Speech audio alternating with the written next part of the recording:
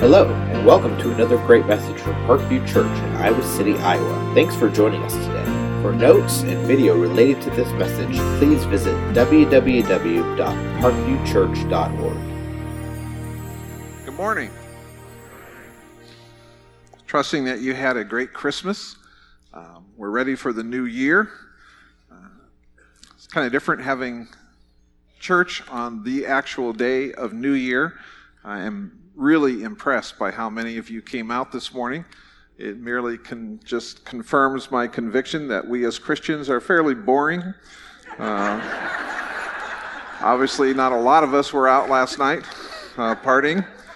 My wife and I stayed up until the New Year's came in, at least in New York City.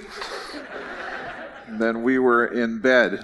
But I'm so pleased that you're here this morning. My name is Dave, and I'm one of the pastors here at Parkview. In a lot of ways, this has been a difficult year, hasn't it?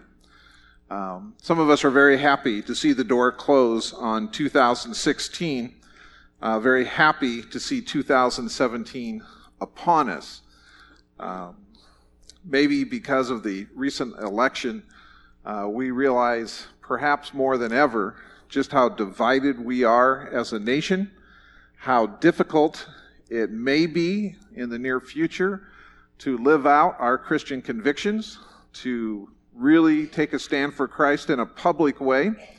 For Christians all around the world, it has been a tough year. We've seen some horrific things, people who have stood for their faith and paid with their life. Dr. Al Mohler at Southern Seminary has a little chart he makes in which he measures the level in which Christians are marginalized within their respective cultures or societies. And for America, Dr. Mohler believes we are about halfway through that pattern where we're seeing it becoming more and more difficult for living out one's faith, for having public testimony at least. So, as we think about this new year, we are facing some tremendous challenges. I'm really thrilled that we get to discuss prayer this morning. I don't know about you, but sometimes when I hear somebody's going to talk on prayer, I think either, oh yeah, I've heard that before, been there, done that, or I think, I feel bad because sometimes I think my prayer life doesn't measure up to the way it should be. And I don't know where you're at this morning as you sit there. If you're thinking, I need some encouragement in this area, or if you are indeed a prayer warrior. Hopefully this morning we're going to see a little bit of both positions addressed. If we're honest with ourselves, we have to admit that there are times when our prayer life seems sporadic, anemic, and perhaps even frustrating. Frustrating because no matter how hard we pray, it just doesn't seem like God is listening. In fact, there may be times in our lives when we're deeply challenged to believe that there even is a God, that we keep praying to Him for certain things and we see very little response. And yet, we know that through our faith, there is a God, and we just have to hold on.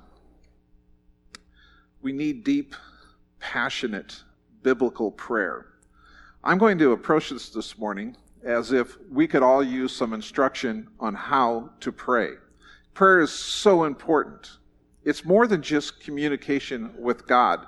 It's going to God for a variety of reasons. It's listening to God and giving Him that time to speak. It's meditating on God and over prompting ourselves with His Word, with remembrances of what He has done, with listening to testimonies from others of how He is working in our world that focuses our prayer and empowers our prayer, that makes prayer possible.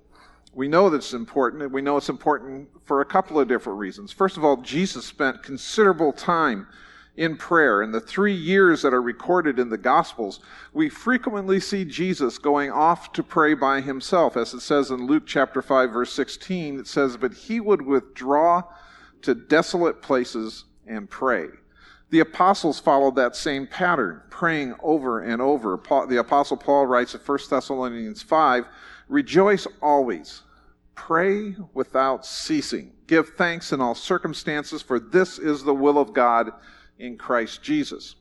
So we also see that this is a pattern of prayer that is available to us because of the testimony of those who have come before us.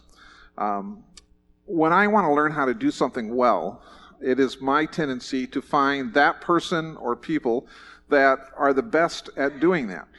I don't necessarily want to learn how to play a sport for somebody who struggles with it. If I want to shoot the perfect basket, I'm not going to ask someone who has never shot a basketball before or has shot it frequently, but it doesn't ever go in or hardly goes in. I want to find that person who's kind of a pro at this. So as we look at examples of saints that have been masters of prayer, I don't think we have to look any further than those saints that were so prevalent in the first few centuries of the church. They understood what prayer was supposed to be about. Those of you who know me know that this is probably one of my favorite things to do, is to look in the past for guidance and encouragement for our present. But I just want to give you some examples of people that really knew how to pray for different reasons. Take, for instance, Ignatius, a man by the name of Ignatius of Antioch at the end of the first century. Here's a guy who more than likely was discipled by the Apostle John, who was a leader in his church, and who was going to suffer for his faith. In fact, he was so outspoken about his Christianity and his society that he had been arrested by the Romans and was in the process of being transported to Rome for execution. And on his way, he writes a series of letters to leaderships in the churches that he is passing by. And he writes this: "Pray without ceasing on behalf of everyone, for in them there is hope of repentance." He's referring to the very people that are getting ready to kill him. Pray for them, so there is hope of repentance, so that they may attain to God. Permit them then to be instructed by your works. If in no other way, be meek in response to their wrath, humble in opposition to their boasting, and to their blasphemies, return your prayers. In contrast to their error, be steadfast in your faith, and for their cruelty, display your gentleness. I look at Polycarp, another man from roughly the same time, also a disciple of the Apostle John, the leader of the church in Smyrna. Don't you love that name, Polycarp? Just say that with me, Polycarp. Isn't that fun? The biblical names are just a trip. I love them. But anyway, pray for all the saints. Pray also for kings, for those in power, for princes, for those that persecute and hate you, and for the enemies of the cross, so that your fruit may be apparent to everyone, that you may be perfect in him. Now, these are people who are every day being challenged on whether or not they are going to say anything publicly for Jesus Christ, whether they're going to live their faith so that all can see, even though it may cost them dearly, whether that is in loss of employment, loss of income, or, in fact, their lives. Jump ahead maybe 100 years to Tertullian from North Africa. He writes that we need to be holy when we pray. He says, "To heaven we lift our eyes with hands outstretched, because free from sin, with head uncovered, for we have nothing of which to be ashamed in Christ. Without ceasing, we pray for our emperors. We pray for life prolonged, for security to the empire." Again, there is no love for the Roman Empire in their day, but these men are encouraging us to pray for protection to the imperial house, for brave armies, a faithful senate, a virtuous people, the world at rest, whatever, as man or Caesar, an emperor would wish. Do we spend a lot of time praying for the transition of government that we're going through right now? I don't know where you're at politically this morning, but we are in a time of transition in this nation, are we not? And are we in prayer, deeply in prayer, for the men and women that lead this country? Not just for the president or the president-elect, not just for senators or governors, but also for representatives and those that have a vital interest and a hand in everything that happens in our public domain. We have to be fervently at prayer and imitate those who went before us. Jumping way ahead, we come to a man by the name of Andrew Bonar, a great Scottish preacher, and he says, perhaps we've not been men of prayer. The spirit of prayer has slumbered among us. The closet has been too little frequented and delighted in. We have allowed business, study, or active labor to interfere with our closet hours. And the feverish atmosphere in which both the church and the nation are enveloped has found its way into our prayer closet. Jumping ahead even further to Samuel Chadwick, he writes, Satan dreads nothing but prayer. Our enemy dreads when the people of God pray. He fears nothing from prayerless studies, prayerless work, prayerless religion. He laughs at our toil, mocks at our wisdom, but trembles when we pray. And then lastly, Dr. Martin Lloyd-Jones, a great famous Welsh preacher, writes this in the 80s, prayer is beyond any question the highest activity of the human soul. Ultimately, therefore, a man discovers that the real condition of his spiritual life when he examines himself in prayer, when he is alone with God. It is not only the highest activity of the human soul, it is the ultimate test of our true spiritual condition. So, where are you at this morning? How's your prayer life doing? How happy are you to get into prayer? Very few of us would say, oh, I don't like prayer. Even fewer would say, I resist prayer. And yet we find that on a daily basis, it is so hard to pray. It is so difficult to get that discipline down. And we wish that we had instruction. In my Christian life, I have hardly ever seen opportunities to learn how to pray. What is it about those people that seem to have the ear of God that made that possible? I know in my life, when I really want to see something happen, and my prayers are frustrating me because God doesn't seem to be listening, I go to one person. It's my wife. I don't know what it is. God listens to her. It's crazy. I'll just say to her, I'll drop a hint, hey, we need to pray for this. And so it's usually something I've been praying for quite a while. And God hears her. I believe it is situated in the fact that she is a woman of holiness, righteousness. She is a woman that is long used to and is frequently in prayer. I love to listen to her pray. We have people on our church staff that I love to listen to when they pray. A young woman on our children's staff, I especially enjoy listening to her pray. She comes in such freshness, such innocence, and yet in such a demanding way. Her words are special. And God, I think, wants to hear us pray. It doesn't matter if you're well practiced in it or if maybe today is the first time that you commit to having a regular time of prayer in your life. We need to pray, and all of us can improve in that. We need to understand that prayer is hard.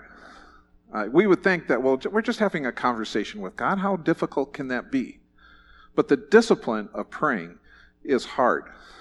It's incredibly difficult to set aside time to pray with God. I know there have been phases in my life, and I don't know where you're at this morning, but where I found it hard to either stay awake long enough at night to pray or get up early enough to pray. I found it difficult to remember to pray. How do I keep lists? How do I have that special way of having time with God? We have to think about it. This morning, I want to give us some encouragement, some really good, valuable tools, I hope, in helping us to learn to pray. We're going to need instruction. We need to learn how to pray, when to pray, how to get God to hear our prayers, how to listen in prayer, and how to get God to answer our prayers. Where do we go for such instruction? Well, as I hinted at earlier, some of the most powerful men and women of prayer that I can see in church history have been those people who have been going through the most difficult of situations and times in their culture. And that focuses me way back onto those first few centuries in the church. There's a group of people by the name of the Desert Fathers, men and women who went out into the desert and prayed. They went out seeking God, and they left for us a testimony to that. So what have they told us about prayer? What can we understand about it? Well, first of all, let's understand this. Prayer is essentially conversation with God. It's different than conversation with other people. Think about this. When you talk to others, you're using words, facial expression, body posture. All those things go into communication. But when we pray to God, there is an unseen, unheard element in our life that is being brought into play. Prayer is largely a matter of soul, of spirit. Truly, we speak with words, and we may do so out loud, especially when we're with others, but prayer comes from within. As one of the men I just read says, it is a true measurement of our spiritual condition. What is our spirit like? How do we pray? How do we talk? Prayer is unseen communion with God. Silence may keep others from knowing our thoughts, but it doesn't keep God from knowing our thoughts. It's not difficult to talk to someone who wants to talk to you. That's one of the great things about having prayer time with God. It's not like we have to say, hey, God, excuse me, I need your attention for a second. I know you're super busy right now taking care of all kinds of things. You totally let me down on the football game this week, but still, God, I want you to listen to what I have. No, that's not the way God is at all. God is saying, Dave, Dave, 24/7. God wants to talk to you. How awesome is that? We don't have to dial a number. We don't have to get permission. Since Christ's work on the cross, all God wants is fellowship with us. That's why he's gone to all the effort he has gone through through salvation, is to just speak with us. What an amazing truth. Secondly, prayer and theology are inseparable. Sometimes I think the weakness of our prayers is because we don't know that much about God. We haven't been real serious in a desire to learn about who God is. And therefore, when we come to him in prayer, we don't know him. Think of the great men and women in Scripture that have had communion with the Lord. Moses, on a regular basis, goes to the mountain and he speaks with God. And the people know that he's doing this because his face is aglow. He shines with being in the presence of the Lord. I don't know if you've known someone who is a frequent and faithful prayer warrior, a person who loves to pray.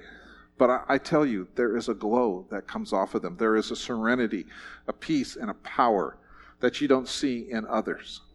People who know how to talk to God know who their God is. Thirdly, prayer is predicated on the supplicant's desire for holiness and the seeking pursuit, ever increasing pursuit of God. We have to pursue him. We have to do so, though, with hearts that are in obedience to him. I think probably the greatest hindrance to prayer, both doing it and receiving something back, is the fact that we don't think about how we're coming to God. Think of all the stories in Scripture from the Old Testament through the New Testament and how holy God is, how without sin. And sometimes we come to God with dirty hands, with heavy hearts, and we don't take the time to first get right with him, to make sure that we are holy as he is holy. We imagine ourselves generous, yet rarely do we give anything away, pure in our thinking, yet addicted to a weekly jaunt through the web's darkest corridors.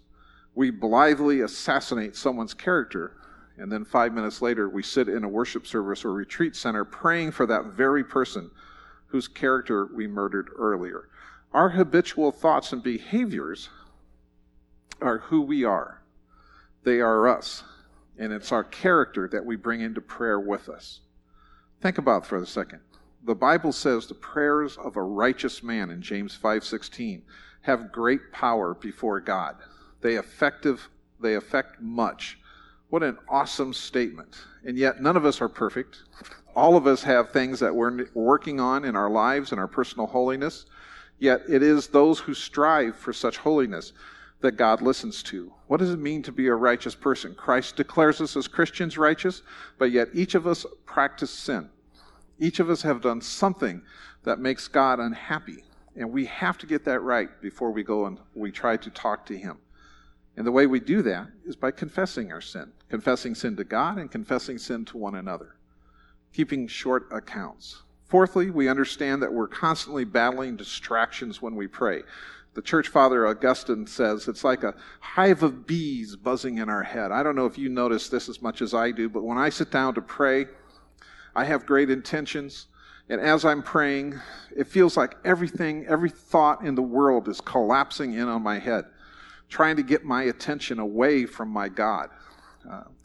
I'll never forget having read a book on prayer back early in my ministry. I decided that I was going to a conference in Chicago and that I was going to go one day early because I wanted to spend focused time in prayer. And I made a list of things I wanted to pray about. I checked into my hotel room. I didn't turn on the TV. I didn't do anything other than get my Bible out. I knelt right in front of my bed, and I began to pray.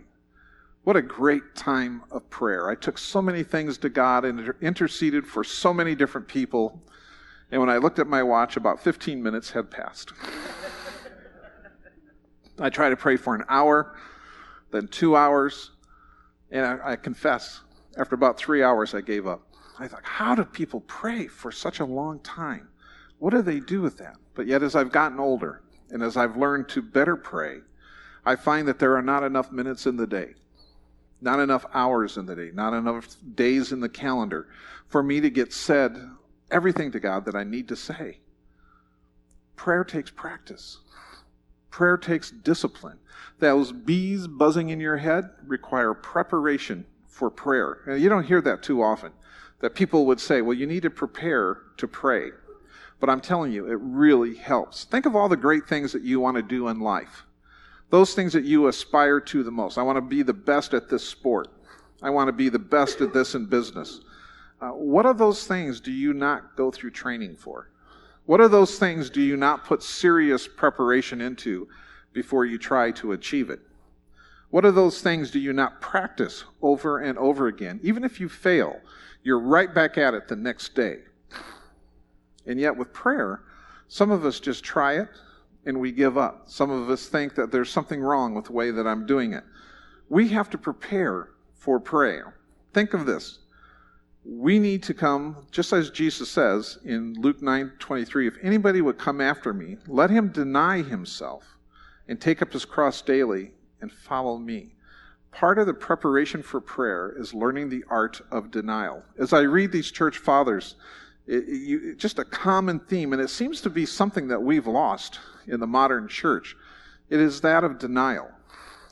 The flesh gets in the way of our spiritual communication system. I don't know what other word to put there. When we pray, to have that open channel to God, we cannot come with fleshly considerations in mind. For me personally, that helps when I deny myself to eat too much, to watch too much TV, to be too focused on a sports team or whatever it is that I'm passionate about. When I want to pray and have that clear avenue with God, I seek to deny myself, not because that which I am denying is sinful or wrong, but because it is not profitable for my time with God. What's getting in your way of communication with God? What are you regularly practicing denial for? That's why these desert fathers went into the desert. They decided that there's a lot of things in life that were getting in the way. And lest you think that they were acting in an unbiblical way, that perhaps they were just escaping out into a lifestyle that really is very artificial. Understand this, that the great majority of them, take such as Anthony of the desert, come back after a period of time and throw themselves into ministry and are incredibly effective in moving people towards the gospel and achieving great things for Christ. And yet they believe that they had to go and discipline their minds, discipline their hearts, get themselves in the regular practice of beseeching God. We see this all the way through Scripture. Moses does amazing things for 40 years being raised in the household of Pharaoh. Then he's 40 years in the wilderness of Midian. What's he doing out there? The Apostle Paul has the Damascus Road experience. And then there's a time period where we really don't hear a lot about what he's doing. He's being instructed, we know. He's spending time alone with God, but he's getting his heart and mind set right. You see this pattern over and over again in Scripture. We're in such a rush sometimes with our lives. We're so busy. We want so many things to happen, bam, bam, bam, bam, that we don't understand that we're operating on God's time, not our time. It's his time. He may be available 24/7, but he may want you to spend some definite time preparing to meet him, denying yourself, thinking about what it is to be in relationship with him, learning how to pray. Lastly, the fathers also believed in persistent prayer. This is one of the most difficult ones. Persistence itself is a gift of grace. It's hard because we pray and we pray passionately. We pray fervently. We don't know how else to do it. We pour our hearts out to God. Lord, rescue my child from cancer. Father, heal my marriage. Father, help me overcome this bondage to this particular sin.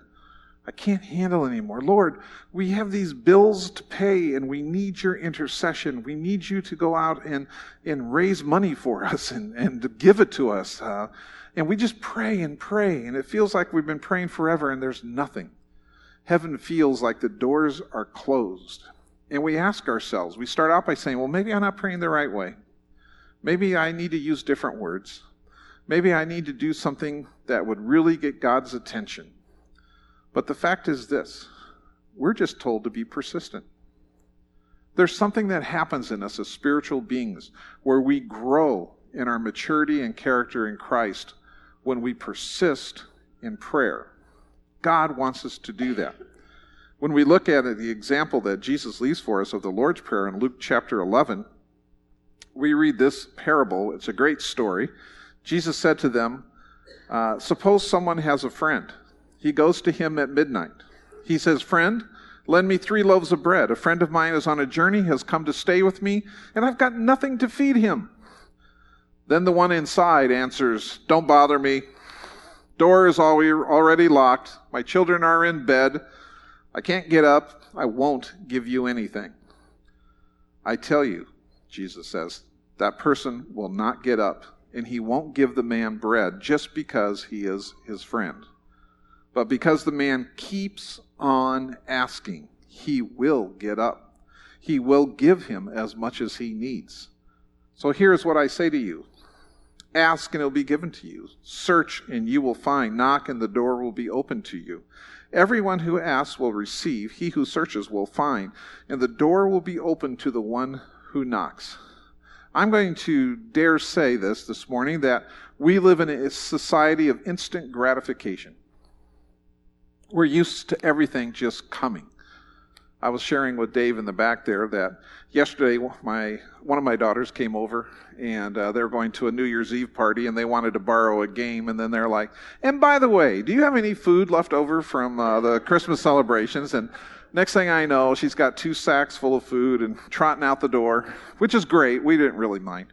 But, it's just like the thought came, we're going to do it. And we do this all the time. I want this, I'm going to go get it. And then we're just not used to waiting.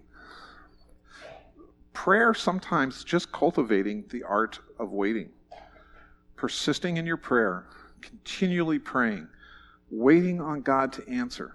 I confess, I struggle with persistence quite often. Some of you know that, I think Jeff has shared this, that there are many of us who are just praying that God would provide finances for Faith Academy. God would provide finances for this church. God would help us to be generous givers. But yet I've sat beside people in the hospital, and they're praying for healing, and we just sometimes give up. I have a great friend that I went to college with, then I went to Dallas Seminary with, and he became a pastor just like me. He has 3 daughters just like me. One of my better friends. And at some point in his life, he grew so bitter, so angry at God, he just completely left the reservation, if I can say it that way. The guy was out there. He forsook his faith. He abandoned his family.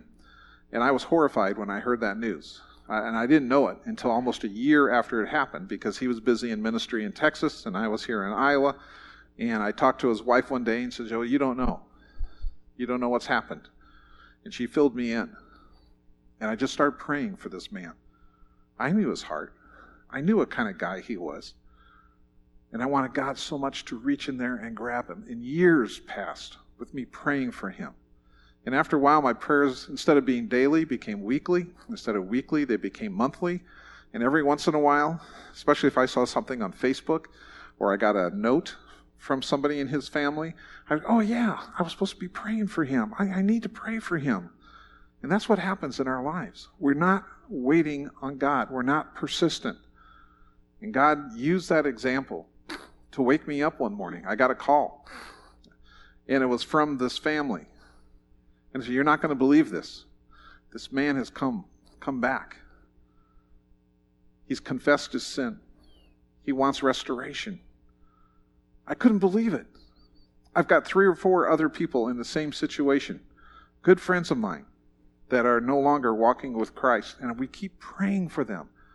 And now when I am tempted to give up praying, to not be as persistent, I remember the example of my friend.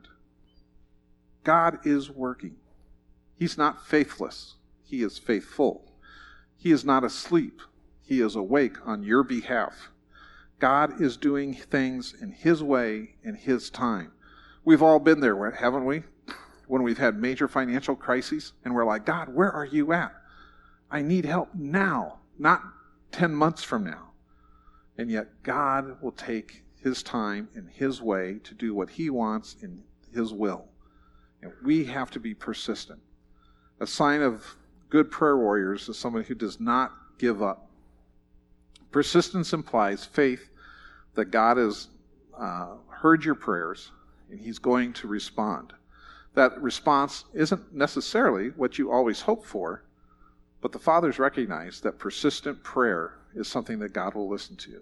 Jesus says the man will not get out of bed because his friend has asked him to, but he will get out of bed and give you that loaf because you keep on being persistent. One of the translations said, because of the impudence of the asker. Think about that. God rewards our impudence, us taking that risk to continually ask Him for what we need. I don't know why He's that way. Wouldn't it be wonderful, we think, if God would just instantaneously give us what we need? But there's some problems with that concept. And that is that our prayers aren't always directed the way they should be. A couple of the things that we could be instructed on as such is that our prayers are not always going to make God answer because we have the wrong attitude about them. We have the wrong concept of how we're praying. Some of the things that we can be instructed in is that our prayers often are short-sighted. We're asking for things that would actually harm rather than help us.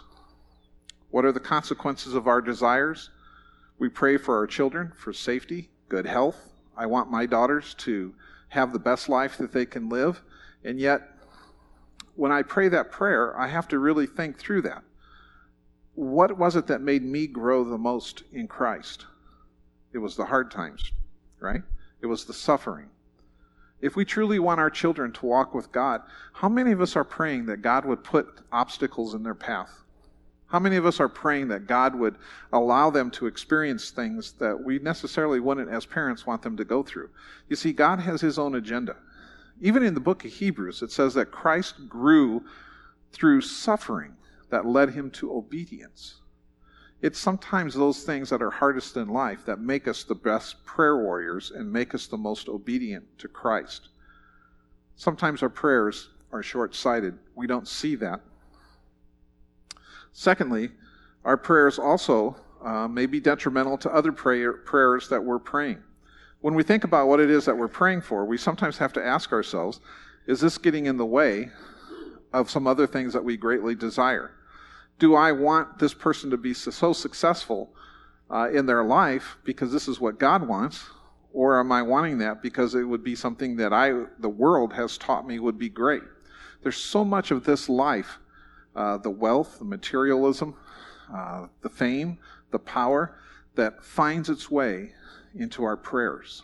What is it that we're praying for? Also, we can pray contradictory prayers.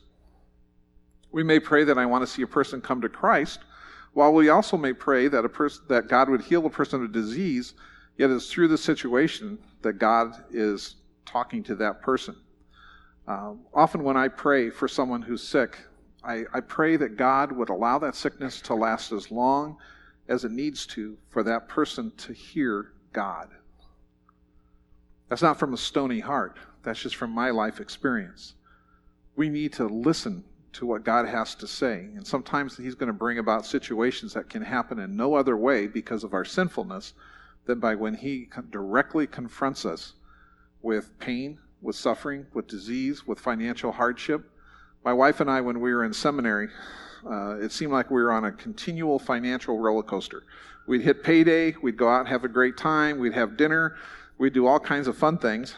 And then at the end of the month, we would run into a period literally of zero funds, 5 or 6 days where we had nothing. And yet, as we look back on those days now, we realize how much we learned in the times of poverty versus what we learned during the times of great wealth. It's in those times of poverty, whether we're talking real finances or poverty of time, poverty of attention. If you're experiencing loneliness and you want that to stop, you feel like you need something in your life, ask God if that's the best thing for you. See, there's a difference with coming with our prayers to God and saying, I know what's right for me. I'm going to pray for these things. And God, I want you to listen and I want you to bless me with them. Versus coming to God and saying, Lord, what do you think is the best thing for me in this present day, in this present situation? I want to learn so that I can pray rightly. Sometimes we're not ready for what we're praying. If one thing is clear from Scripture, God believes in preparing us for those things that we're asking for. When we're waiting on God, it's tough. I know many people that have been praying for new job situations, new ministry opportunities, and it just seems like God would only want that for us in our lives. And yet God has us stuck in what is called his hallway. We're just waiting. And in that process, God is doing some amazing things. I know in my life, when I've been in that period of time where I would call it a hallway experience, God is not ignoring me. He's preparing me for what he's going to have happen in my life. Also, we may miss the fact that suffering moves us to prayer and gives us the strength to persevere in prayer. Chrysostom, one of the early church fathers, teaches us that fellowship with Christ and suffering for Christ are mutually entwined. The Apostle Paul says the same thing. The cross, the shadow of the cross. When I pray, I often think of that cross being behind me, being before me. I want to pray in such a way that that cross, which the world views as one of shame, pain, humiliation, execution, is in fact what gives me life, health, joy, and power. It's because of that cross, because of his death, because of his sacrifice, that I am the person that I am today. And so when I pray for others, I pray often that God would discern where their hearts are at. What do they need to understand about who Christ is and what is he about? What are they experiencing in suffering? I see sometimes when I go to the hospital and I visit people that would rather be anywhere else than right there.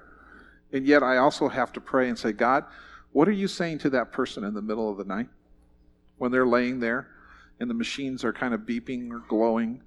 It's at those times that we talk to God, isn't it? When God is speaking the loudest to us, when all the clutter of the world is pushed aside, it's in the midst of suffering, of loneliness. God is shaping us so that we can be that prayer person, so that we can have fellowship with him. And all of a sudden we find that that which we've been praying for and we thought that we desired the most has slowly shifted focus to where now we're praying for what God wants the most, where God wants our focus. The greatest revivals that are happening in our world today are happening in places like Africa, in China. And why are they happening there? I believe it's because the saints that live there have been undergoing such suffering, such persecution, that they have become by necessity prayer warriors for God. So you think about that the next time you pray for material blessing.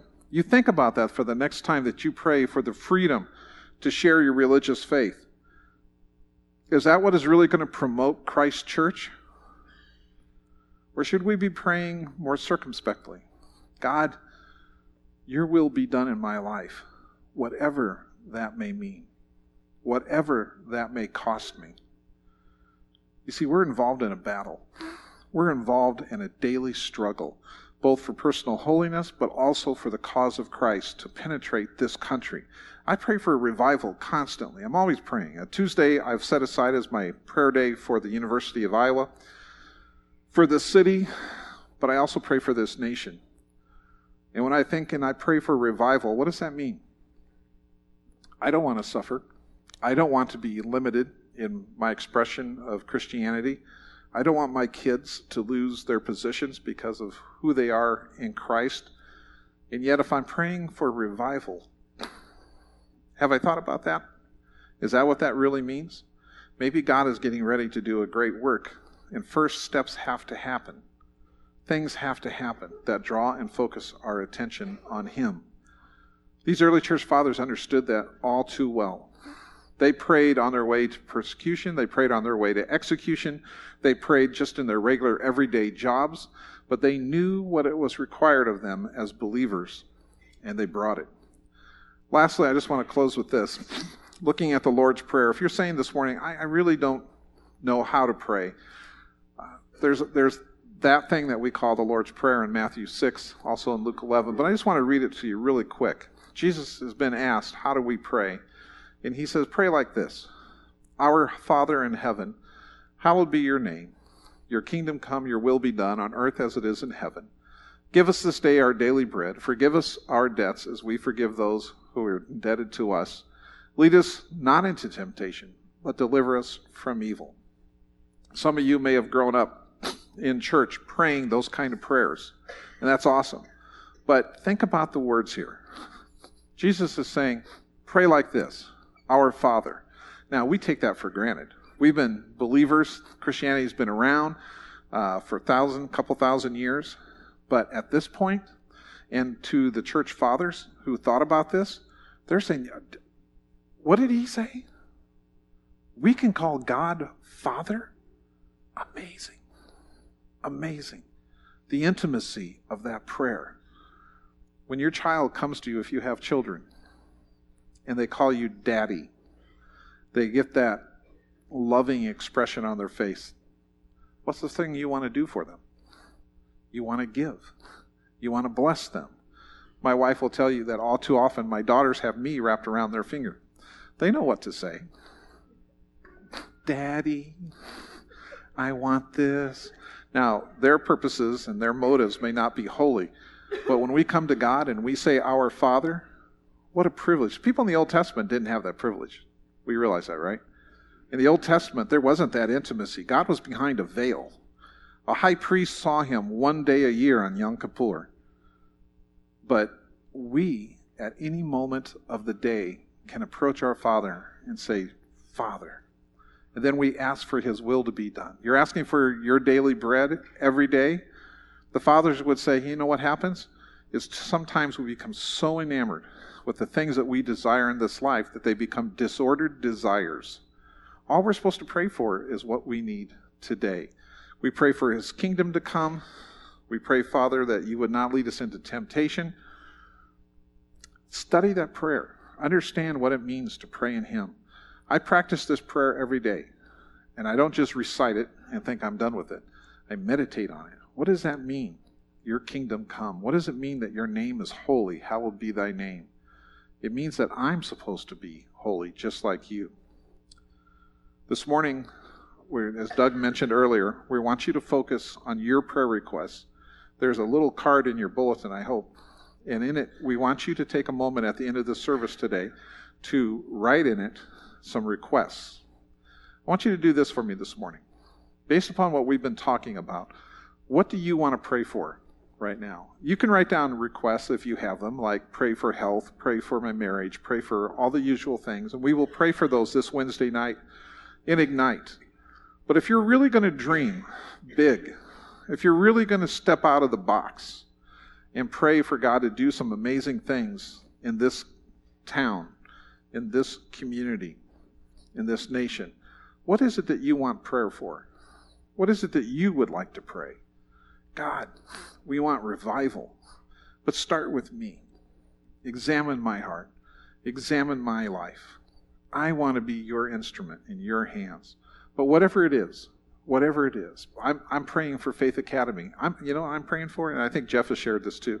I'm praying for $7 million to be given to that school because I believe so much in its mission, so much in its cause.